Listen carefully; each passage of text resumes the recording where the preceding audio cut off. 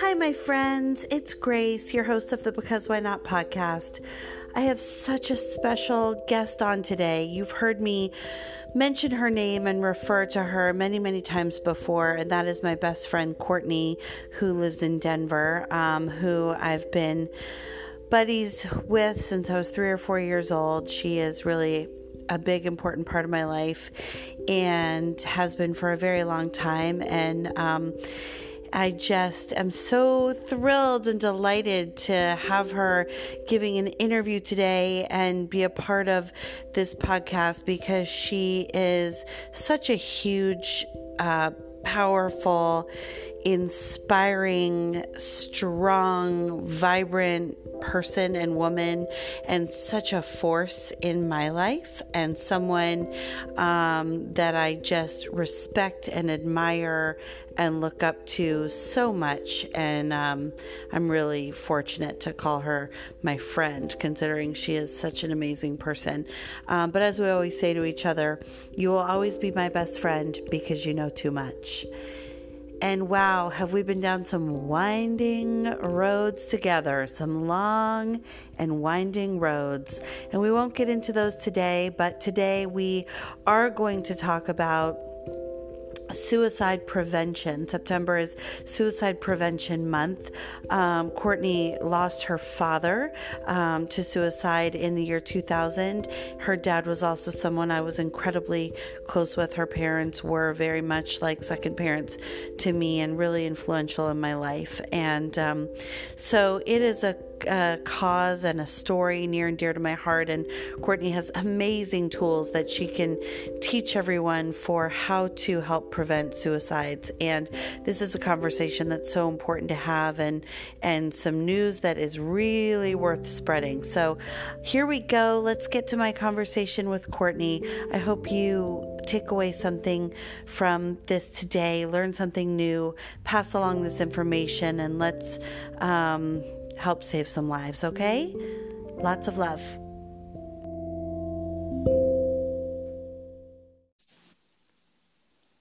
Hello. Hi, my love. How are you? I'm well. How are you? I'm good. I'm so glad you're in here. This is super exciting. Well, it's an honor. I feel Oh, legit. oh, I have like excited butterflies. I don't usually feel like butterfly-ish when I'm doing this. I don't feel nervous. And of course, you don't make me feel nervous, but I'm um just excited to be here with you because this, as you know, is a huge, important part of my year of transformation. And you've been a huge supporter of this and are so present with me every day. And it's just amazing to connect the two. So I'm going to do my best, not to cry through the whole thing, but I'm feeling a lot. Cry if you must. Show your listeners how to be vulnerable. Yeah. Yeah. So, I did a little intro before this, about who you are, but I just will say again that I'm so excited to welcome Courtney Hughes, who is my lifelong, truly long time bestie and really like soul family.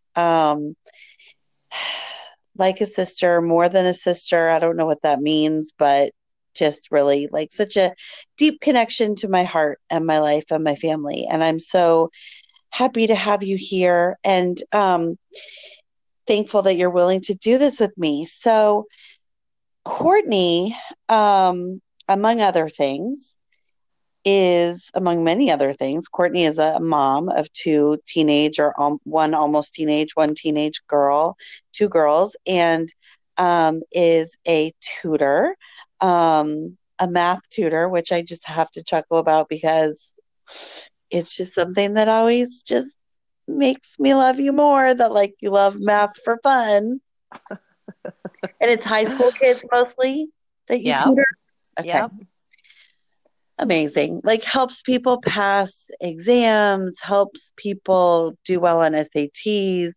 Like it's just mind blowing to me. And if only you could have somehow tutored me as we walked alongside each other in school, in high school, maybe I would have done better, but I don't know how that would have ever You worked. turned out just fine. I More did. than fine. Do we really need, like, I hate to say this to you, you're a math tutor, but does one really need to study math in school if one is not great at math? Tell me what you think about Well, that's a good question. So I get this question all the time from my students, which is, when am I ever going to use this in life? And my answer to them is, you're not. But you do need it to get through high school, that. which then gets you to college, which you usually need to get you into whatever you're going to do in life. So it's one of the many pieces Mhm. on the journey. That's a great way of saying it. It's part of the Yeah. puzzle. Like Yeah. it's a non-negotiable. And as you know, where I am in my life with my children is in the stages of teaching them things that they need to be human beings living in the world. Like Fanny announced to me yesterday that he is the only kid in all of kindergarten who doesn't know how to wipe his own bottom. Yeah. And I said, first of all, I said, no one's That's not stopping true. you. Okay, yeah, that's not true. And I said, no one's stopping you. Literally, no one is stopping you. But the thing is that, as I say to my boys, it's part of being a human being living in the world that you have to do this thing. And I think it makes sense that math is one of those things that you've got to do at a certain stage in your life to get to where you're going. If you're someone who's not inclined towards it, it's part of the puzzle. So, yeah. Yep. That makes a lot of sense. So you're a brilliant mathematician. I want to just share because I don't know if Courtney would bring it up, but she did study. I'm going to say it wrong. What'd you study in college? You were sort of pre-med for a minute, but you were Take studying. a stab at it. Okay, I'm going to do it. Okay, I love that. Okay, so Courtney went to Vanderbilt University. We both went to Choate boarding school in Connecticut from Denver, where we went to a school in Denver together I went for 11 years from preschool through ninth grade. She went from preschool through eighth grade, went to Choate in ninth grade. I went in 10th grade. We both went to boarding school from Denver to Connecticut. So that was sort of a wild journey that we took together. But, we all know my high school story, but Courtney's high school story, while multifaceted. She ran cross country. She was brilliant at math and lots of other things, and went to Vanderbilt and studied neuroscience. There you go. I knew you could do it. I mean, amazing. And you were pre-med for like a hot minute, and then we're like, and then I wasn't, and then I was, and then I wasn't, and then I was, and then I wasn't. It's amazing. And you were also a Pi Phi, which was super fun. And you were a Pi Phi though who wore like jean cutoffs and fish t-shirts. So it was like, yes. Yeah, there was a lot happening. I loved it. The early 90s were really good to us. So you studied neuroscience and you worked in labs and you, did all sorts of things and have had a wonderfully colorful life journey, but your career has been raising your children and doing an incredible job of being a full-time mom and then incorporating tutoring into your life and becoming busier and busier and busier at that because you're so good at it and you have a full docket. So that's amazing. But we're here today because September is Suicide Prevention Month. Is that right? And so September is about to end, and we wanted to do this podcast before September ends. But we want to also say in this podcast that September is not the only time that this is something that we should focus on or talk about, and we're going to talk about how to do that. But today, we're going to talk about suicide prevention. Courtney is on the board. Hey. Hi there. Before we proceed, I want to request that your next podcast is how to not become homicidal over technology frustrations. Or I love that idea. How have your vibrations down because your technology is down, something like that. I feel like that's brilliant because, as we all know, it's easy to become homicidal over things not working. And we're wondering if Mercury is in retrograde or really if it's just that I still currently have a low budget operation going here. And we just have to make do. Yeah, so it's all good. Bear with us and make do. I am not going to spend too much time on saying this, but I can't hear you too well. So I'm going to just listen up and do what I can. So we're going to just start where we left off. And I think where that is that we're talking about why you're here, which is that I hope, first of all, this is the first of many little cameos that I have from you on this podcast, but September is Suicide Prevention Month. And I want for you to tell my listeners about the board that you're on and what you do as it relates to suicide prevention. But we'll start with you telling us a little bit about your life story and what brought you here. Perfect. So I, let's see, where do I want to begin with this? So my story is that I lost my father to suicide in the year 2000 when he was 51 years old. And at the time I was 23 and really didn't know, I didn't know how to help him. I didn't really understand what was wrong with him. And I'll get into that in a minute. But I didn't know how to help him. I didn't know how to talk about it.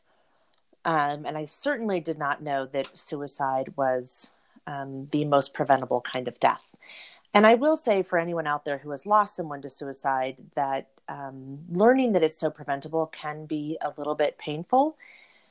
But the good news is that you can offer so much hope going forward. And I have been able to utilize these tools and truly save lives. So I think that's the positive message of hope in all this.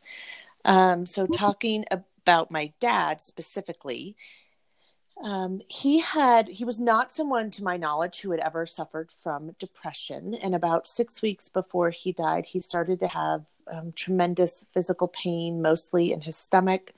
Bounced around to lots of different doctors. No one could figure out what was wrong with him. At one point, they said it's cancer of some internal organ. We just don't know which one.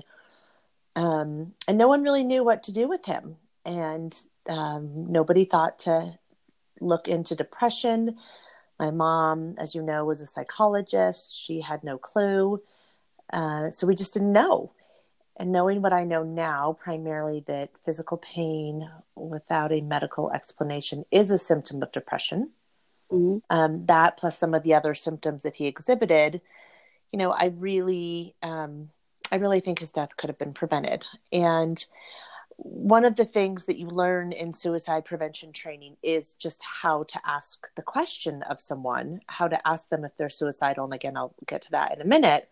Mm-hmm. But I remember a couple of nights before my dad's death, having the thought, I wonder if he's suicidal, or being afraid that he was suicidal. And I have no idea where that thought came from.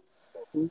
And I certainly didn't know what to do with that. I was way too afraid to ask my mother or certainly him the question. And I couldn't even really admit to myself that it was a possibility. And I felt like asking it was going to make it more real or something. But point being that I did have some intuition. And I think we can all get some intuition around this kind of stuff as well, especially if we're taught what to look for. So fast forward about 15 years. Can I interrupt for just a second before you get there? Because I want to comment on a few things. One is that you said your dad was 51. Which is, of course, something I knew. I was there. But we are 43. And so there's the piece of thinking that we're very close to that age. That's just really tough to wrap my brain around, right?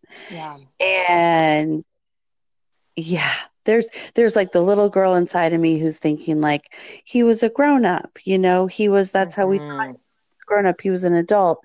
And being at this age and now really understanding um just how young he was, Hmm. especially having the 23-year-old daughter and 24-year-old son. Hmm. Just young and vivacious in every single way and full of life. And I think, if it's okay if I just sort of interject this, that he was the life of the party. Yeah. He was vivacious. He was hilarious. He was warm. He was joyful. Hmm. He was kind, happy. He enjoyed life. He enjoyed his family. I mean, all of these things, which is why I think in my 19 years of mulling this over, um, that's always remained a constant theme in my own questioning of the situation, which is that, here's this happy person and we know that he was suffering greatly. Now we know, or Hmm. or just that there weren't the conversations then. And I think that's just what I want to, point to is one, how joyful of a person he truly was, and that for so long that wasn't a mask, that wasn't fake. Right. Right. He was Hmm. extremely authentic in his joy. Um, but that this was in the year 2000, which is not 1940. Right. It pretty advanced in terms of medical care and things, but the conversations just didn't exist then the way that they do now. And I just want to interject one thing that you've said to me many times throughout the years, which is even in the year 2000, there weren't those commercials on TV, with the cartoon gray clouds. Hmm. Oh, Yep. here's the cloud hovering over your bed and you feel so bad. Or do you have aches and pains and you can't leave your bed and it feels dark? You could be suffering from depression. There wasn't that stuff. There was none of that.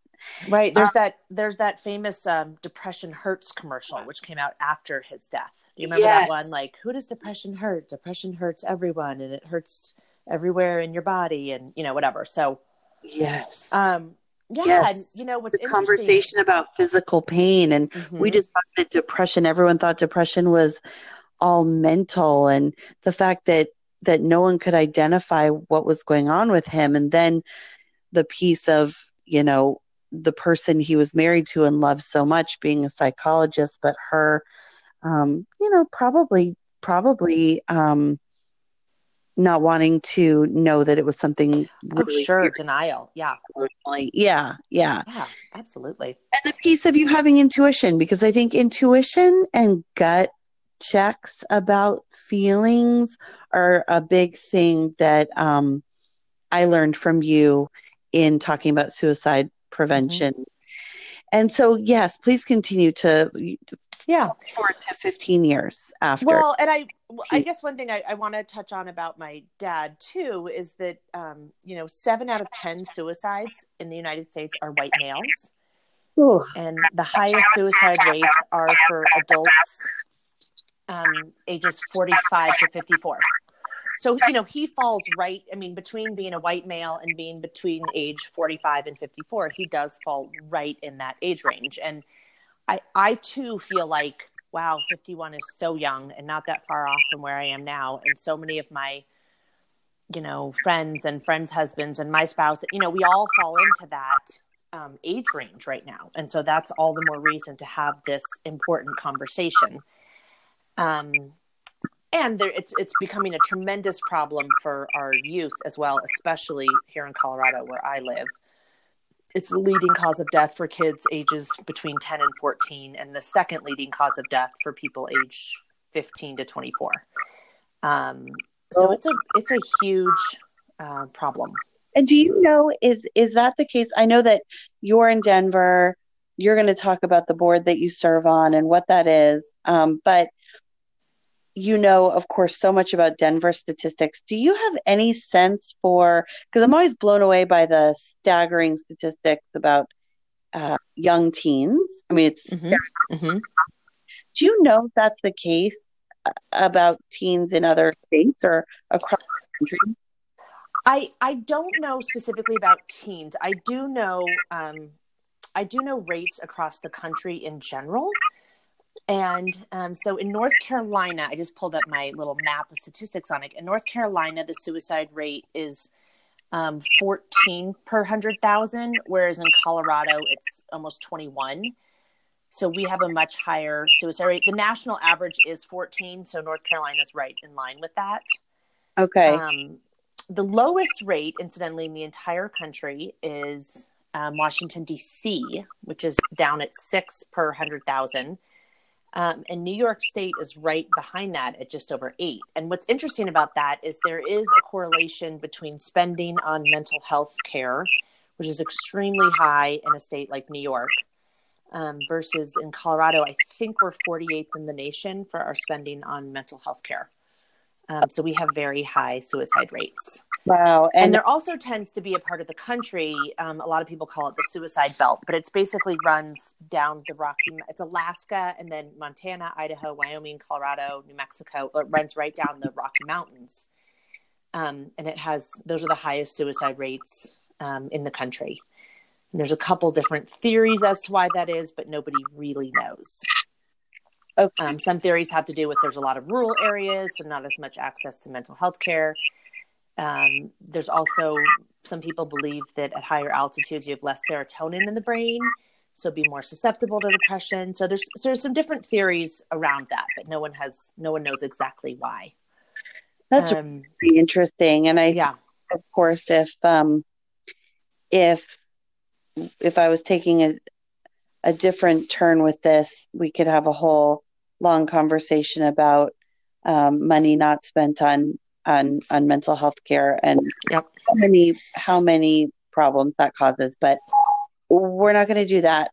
This is a fact that remains and that exists, and we want to talk about how to help people. What you're doing, which is empowering people and teaching people, and focusing on the fact that suicide is preventable, and at the beginning, a really hard thing for people to hear, including yourself, who have experienced someone dying by suicide, is that it could have been prevented. But this is how you take your pain and have carried it and turned it. It's very cathartic for me to do this. And again, quite a few people have come to me over the years of me doing this and let me know about how they were able to utilize this information to save someone's life. And I have been able to use it quite a few times to help save someone's life also. So, obviously I can't ever bring my dad back, but helping save others is probably the next best thing. So,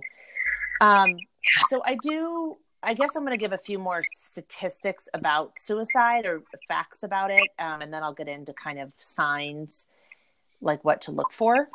And then how to handle it if someone you love is suicidal. So I talked about the white men and the ages. And, in general, in the United States, we have 129 suicides a day. So that's basically one person every 12 minutes. And if you think about a major airplane crashing once a day, that's basically what's happening with suicide. Can you say that again? That statistic, say it again. So it's 129 per day, which is one every 12 minutes. So it's like the idea of a airplane crashing every single day. Okay. Wow. Okay. And worldwide, that number is 800,000 people. So almost 1 million people a year are dying by suicide. Wow. And that is more than we lose every year in armed conflicts, homicide, like any other fatality basically combined. Wow.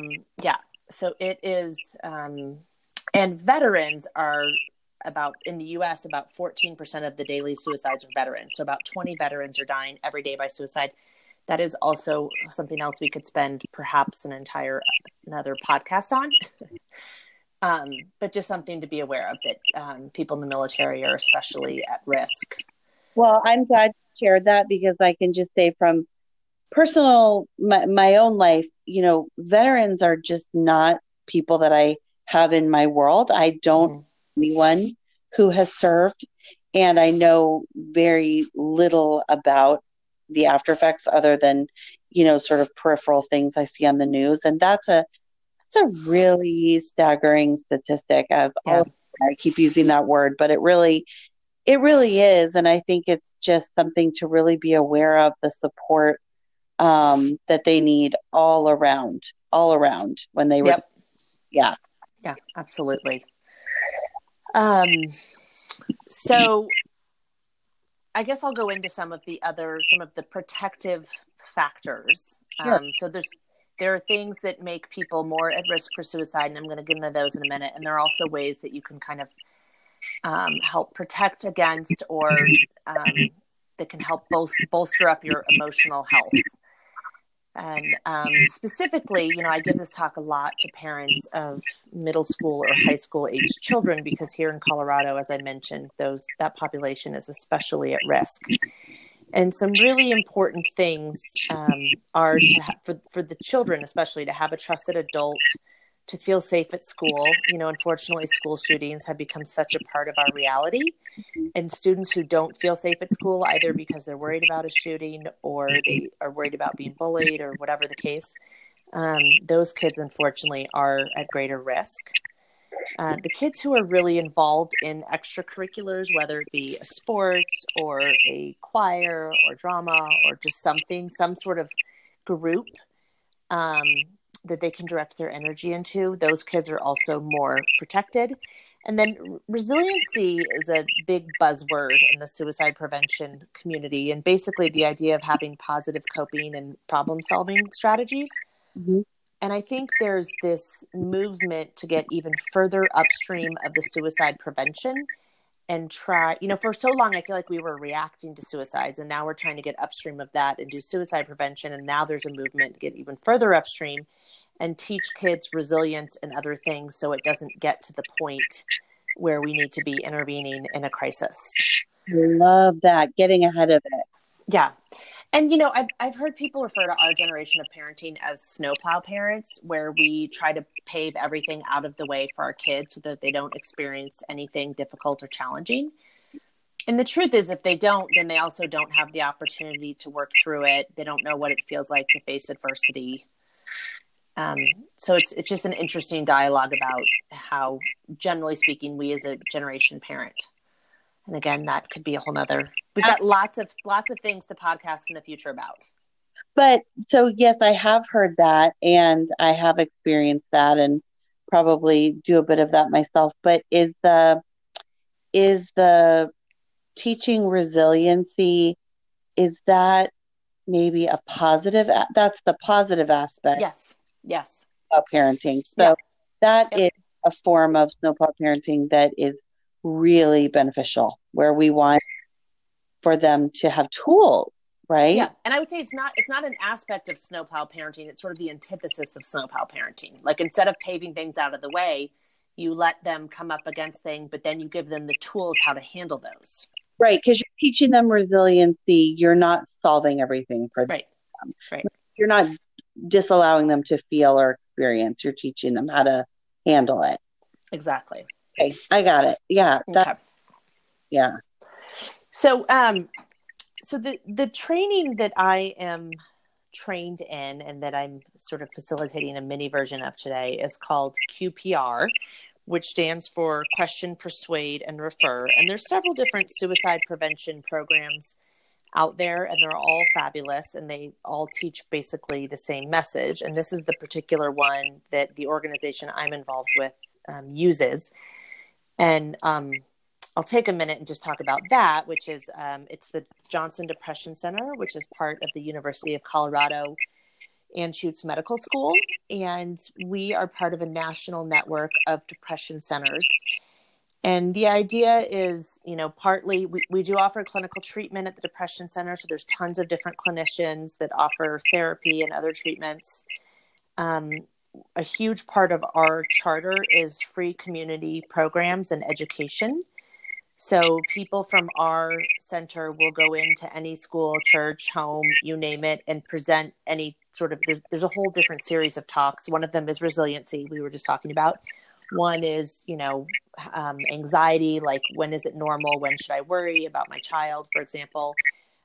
One about how to handle transitions. There's suicide prevention. There's all sorts of different talks that they give.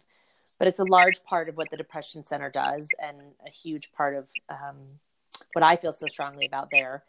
And then the other component is just destigmatizing mental health. So, as you mentioned, when my father died, there wasn't as much conversation around mental health.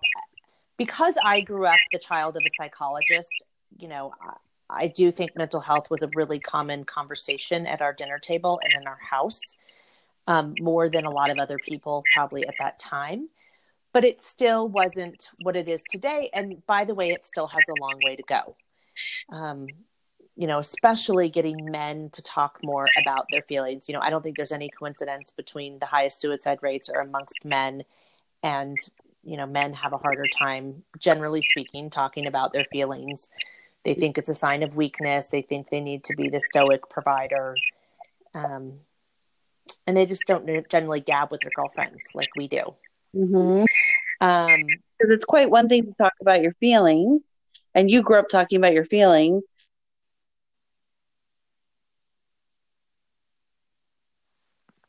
Uh-oh, I lost you. Day,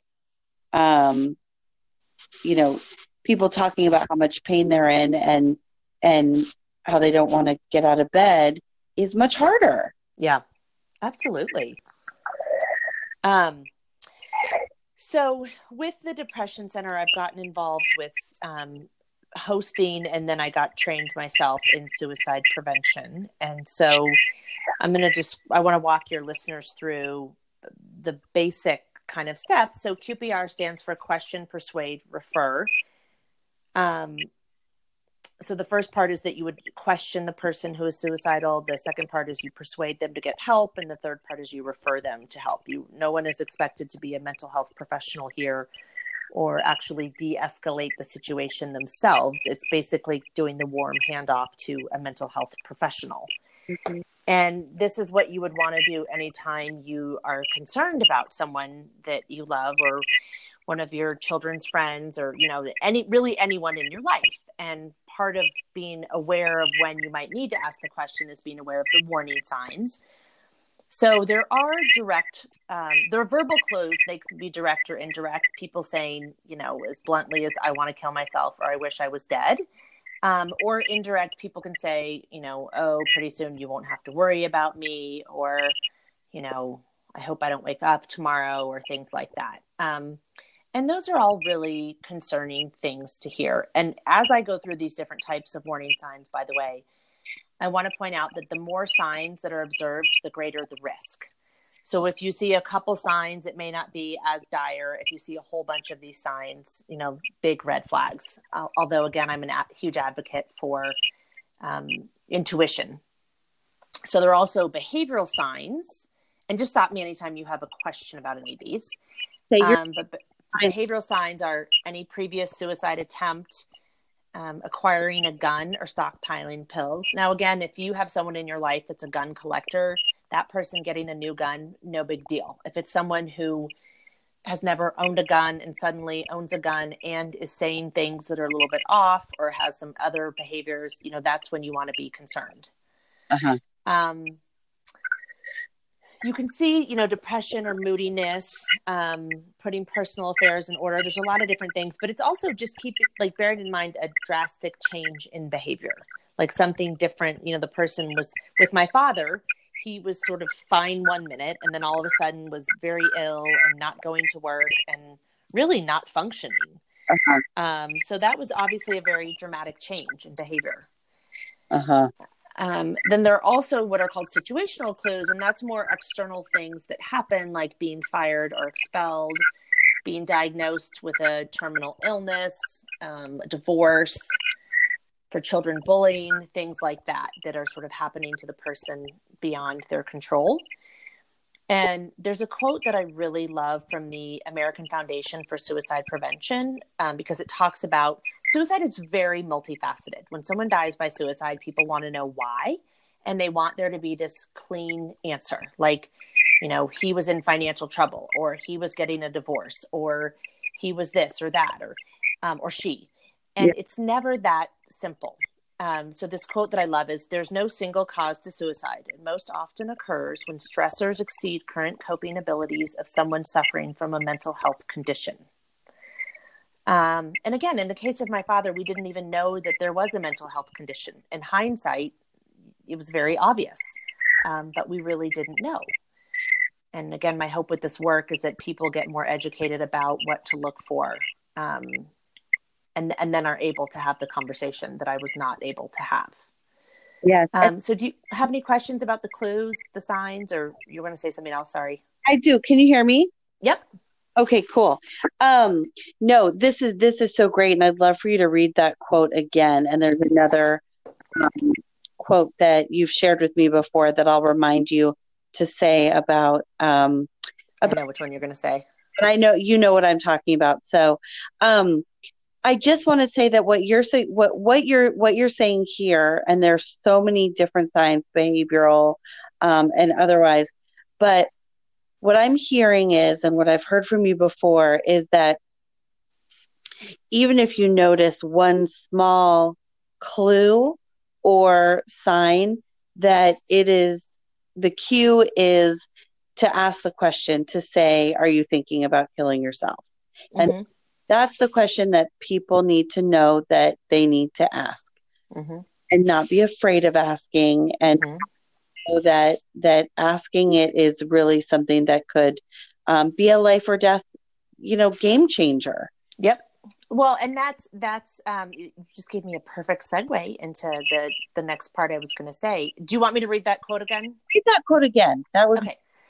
So, "There is no single cause to suicide. It most often occurs when stressors exceed current coping abilities of someone suffering from a mental health condition." Okay. Yeah. But it's not always right. We don't always know that the person has a mental health condition. A lot of times when people die by suicide, they do, after the fact, what they call a psychological autopsy, and they go back and try to sort of, figure out, okay, what were some of the factors that contributed to this? But it really is multifaceted. It's very rarely just a cause. Well, and I just want to say, if I forget to say this later, I'm going to say it now, which is that, unfortunately, I do think it's still so often the case that when people hear about someone dying by suicide, that their go-to is to say that it's a selfish act. Mm-hmm. And this is such an important conversation for so many reasons. But one of the big ones, I think, is to put out there for people to really know and hear and understand that this has to do with mental illness. This is about hurting the people that they love. Yep. And of course, there are isolated cases in every situation. Yep. But I have to just share personally, and I know that I've said this to you before, but my 23-year-old mind, when your dad died, and we all, of course, loved him so dearly. I loved him so dearly. And my 23-year-old mind went to the place of, what I couldn't understand was, why weren't his kids enough? Like, why weren't David enough? Why was enough? Like, why wasn't your family enough to keep you alive? And what I really colossally couldn't understand for years was about the physical depression, the agony of depression. And that is something that I just, that we want for more people to understand, that it's trying to hurt other people. Yeah. So my insert quote here. So I think the quote you were going to ask me about, one of my favorites too, is talking about how, people who kill themselves don't want to end their lives. They just want to end their pain. And is that the quote? Yeah. Was I right? That one. And it's the one that is, yes, profound. And the other one is about the permanent. Oh, that it's a permanent solution to a temporary problem. Yes. Yeah. So the idea that people who are in a suicidal depression, they really truly believe that they're a burden to others. They really feel that people would be better off without them. And they really can't find any other way to, they just want to get out of pain. Yeah. And there's an amazing gentleman by the name of Kevin Hines, I think it's Hines, who attempted to jump off the Golden Gate Bridge and survived. He did jump. He attempted suicide by jumping off the Golden Gate Bridge. He survived. And now he goes around telling his story. And I spell his name because I'd love for you or anyone else to look him up and see some of his videos and talks. And but he says, you know, one thing that, and I guess every other Golden Gate Bridge survivor has said the same thing, which is the minute his hands left the rail, he regretted it. Oh my God. And he suddenly thought, oh my gosh, these people, like, I didn't mean it. The people didn't know. You know, often people who are found hanging are found with their hands over the rope, as if like around their neck, as if they're trying to like get out of the rope.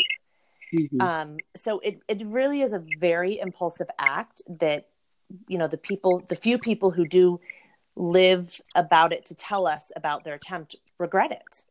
And so, that is also very hard to hear when you've lost someone. But it also gives you some idea of how, because it's so impulsive, and how easy it might be to prevent it. And which gets back to, yes, your question. I mean, you really directly are supposed to ask someone, you know, are you suicidal?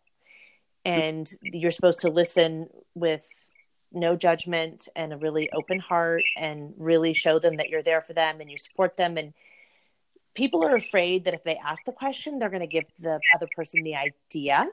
And you can't plant that idea in someone's head. You cannot make someone suicidal if they're not already. And lots of research studies show that just asking the person lowers their anxiety. It opens the door for conversation. Like, it instantly makes them feel better. And so I think that is really important. The one way you don't want to ask the question is by saying, you're not suicidal, are you? Just like we don't want to say to our children, you know, you're not going to Johnny's house, are you? Because that doesn't give them the space to have an open, and, you know, to say, yes, I am. Like, you're already telling them, I need to hear this certain answer from you. This is what I expect from you. In your pants, did you? Yeah. Yeah. Well, I think that's an incredible point, that, yeah, just to go back a couple seconds, that you said that people are afraid to ask the question because they think it's going to put the idea in someone's mind. And of course, this isn't something you can plant in someone's mind. Nope. It's huge. You cannot. And then there's been study after study on that. And I also just thought of one other thing I want to touch back when you said about the selfish thing and how you felt, you know, when my dad died. Kevin Hines, the Golden Gate Bridge survivor, also talks about how, you know, suicide and mental illness and addiction are the only diseases where we blame the person suffering. Like, there's this judgment. And the truth is that it's no different than any other organ failure, you know, depression. All of those have biological components, and you can see changes in the brain of, you know, an addicted person, a depressed person, a suicidal person. So that's something we really need to work on, changing the conversation around. I mean, so important. You know, in my journey not drinking, I've read many things about, you know, how it's the only, not just only the only socially acceptable disease, but that people, you know, blame the person for it, something that they choose. And I just it's a weakness. It's no willpower. Yeah. Right. So that's just such an important point to make about these three things, that it's anybody's choice or fault. Yeah. And I think, and one other thing I want to mention too about changing the conversation is, you know, we're also really trying to get away from saying commit suicide. I think I've had this conversation with you before, but we use commit in terms of, you know, committing a crime, committing a sin, having somebody committed to an institution. But I don't think there are any positive connotations with the word commit. And we, in an effort to try to take away that stigma, that blame, that condemnation, I really encourage people to say, you know, died by suicide, killed themselves, suicide itself is a verb. So you can say they suicided. I didn't know that for the longest time. But really just getting away from the language of saying commit suicide and getting away from saying things like, oh my God, traffic was so bad, I wanted to shoot myself, or doing that motion of the, pointing the gun at your head or whatever. That stuff is not funny and not appropriate. And there's really no need for it. Like, I think people need to take suicide seriously, and not joke around about it like that, if that makes sense. I'm glad you said all of that. Yes, we are all working so hard to change the way that we say things and phrases that we no longer use, and wanting to be sensitive. But I do think this goes beyond sort of being PC and being sensitive. It's just that it's not a criminal act. Yes. And it's not a joke. Is it okay to say that they took their own lives? Yeah.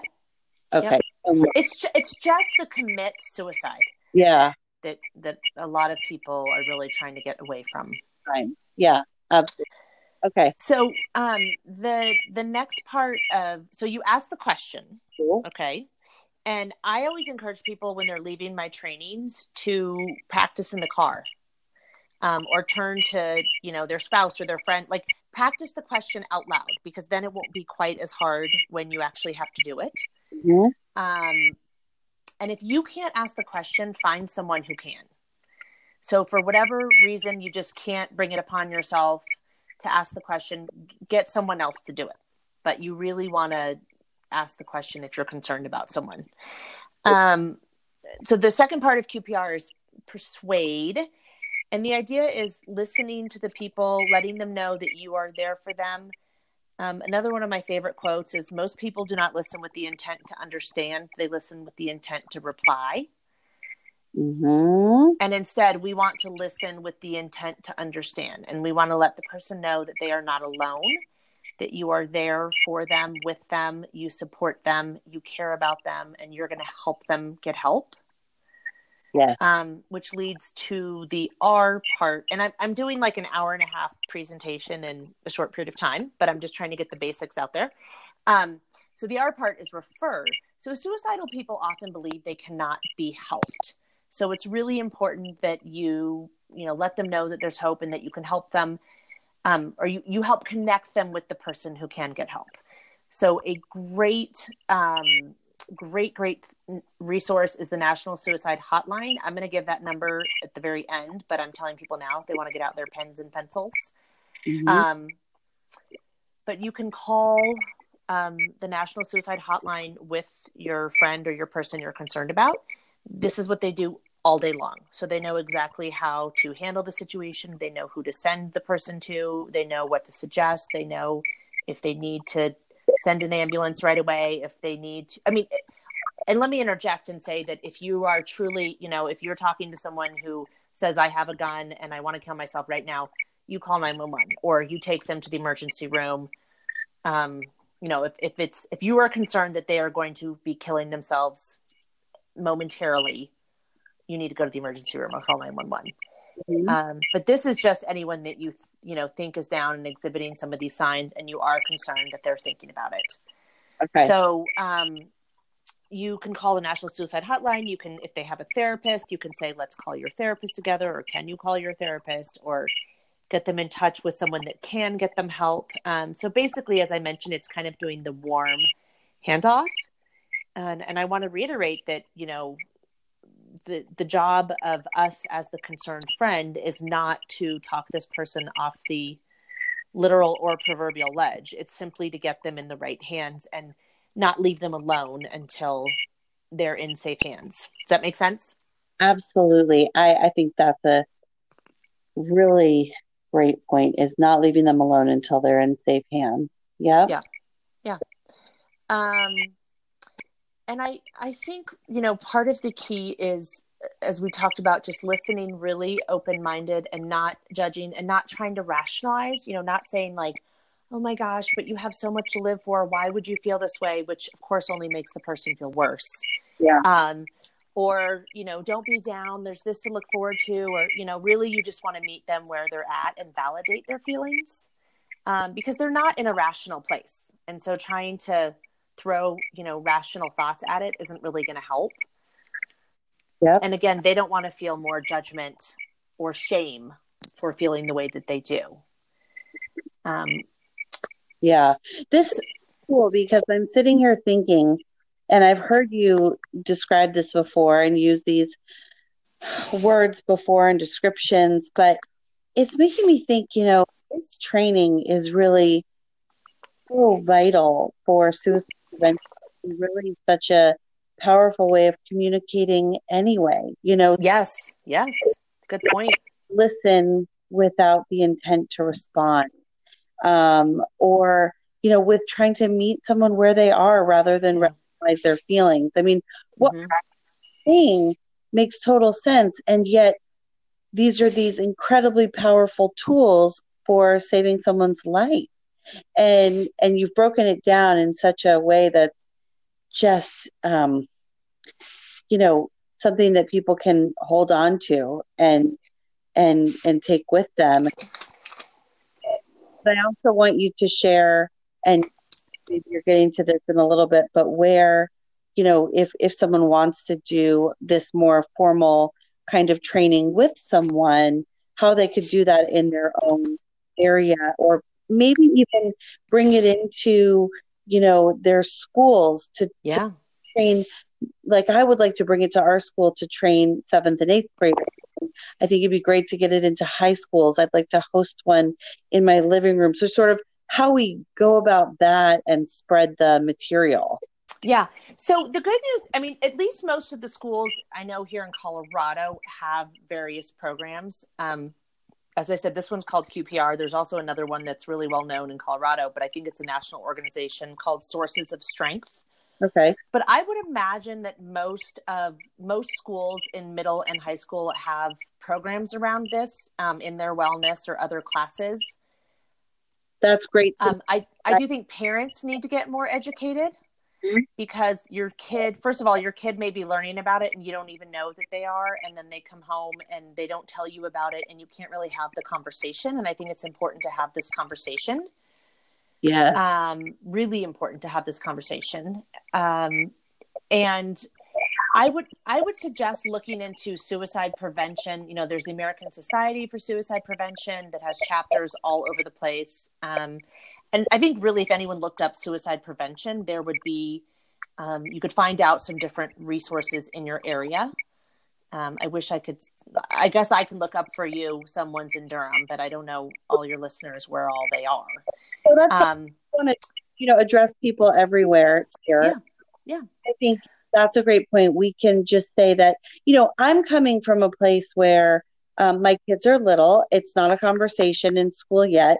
It could very well be the case that it's a program in schools here in middle school and high school. But I think you make a great point that parents may not even know that it's something that's being addressed in school. And so it's a good thing to ask about. But even just to say that there are these organizations that you can reach out to if you want to know more, and certainly knowing what the suicide prevention hotline is, and learning these basic tools, even just walking away today knowing that it's incredibly powerful, important, and okay, and in fact what you ought to do to ask the question. Yep. Yeah, I mean, I think that is the biggest thing, again, for people to feel empowered to be able, and it's hard. It was hard the first time I did it. And which is why I encourage people to practice also. But worst case, the person says like, no, I don't feel, great. So that. What happens if you don't ask and you wished you had, as is the case with me and my father, Right. So I think it's really important. And it does take some courage, but it's really worth it. And I do want to give these 2 phone numbers. Yes, please. Before I have to go and grab my own children. But, and I would love to do, as stuff comes up, if we want to do a follow-up on this, or, because I know it's a lot to process. No, it's a lot, and this is incredible. And I just so appreciate you being here and bearing with the technical difficulties of my little It's all good. A little system over here. And Yeah. next time we'll do a podcast on how to break up with your hairdresser. Perfect. What we've been talking about, do a lighter subject, but you know what? It's important to talk about heavy things, and especially For sure. people are For sure. comfortable talking about, and that people need tools to talk about. And so I'm so appreciative. And so give these phone numbers, and then you go here, sweet girls, and we'll share some phone numbers in the show notes, and that'll be yeah.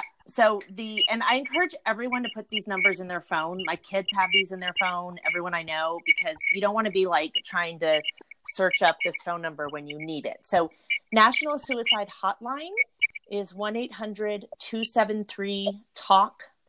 That's 1-800-273-8255. Then there's also Safe to Tell, and that is a text line mostly geared towards children, but it's an anonymous tip line. So, an 8th grader can text this number and say, I'm worried about so-and-so at such and such school.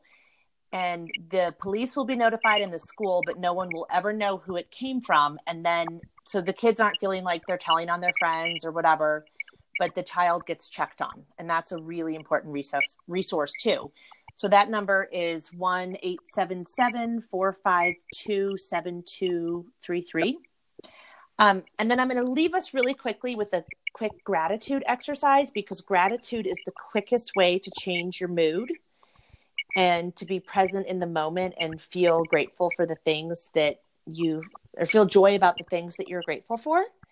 And I just learned this. I was at a Depression Center meeting earlier today, and I just learned this, and I think it'd be super fun for people to do with their kids at the dinner table or whatever. Great. But if you look at your hand, your pinky, you come up with something you're grateful for that's small. Your ring finger represents relationships. So you think of a relationship that you're grateful for. Your middle finger is something big that you're grateful for. Your pointer finger is something.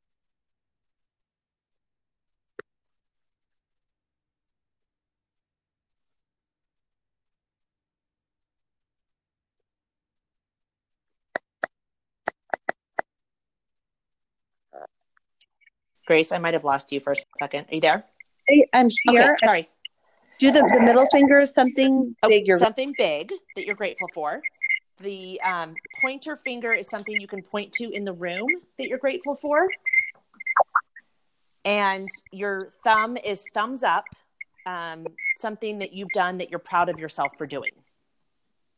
That's amazing. I love So that's a fun, and just, gratitude is a cool way to spark a little happiness if you need a little happiness. And spontaneous dance parties are the other thing that have been proven to show instant happiness and mood changing. So I'm going to leave your listeners with that good note. Love that. And I love you, and I love being a part of this. And I thank you for doing this and for all your wonderful, beautiful podcasts and being vulnerable and bearing your soul with us. Oh my gosh, I'm so grateful for you every single day, and I wish I could have a Chiquitita dance party with you right now. That sounds awesome. Fun. Okay, thank you for having me. I'll talk to you soon. Okay, bye. Bye.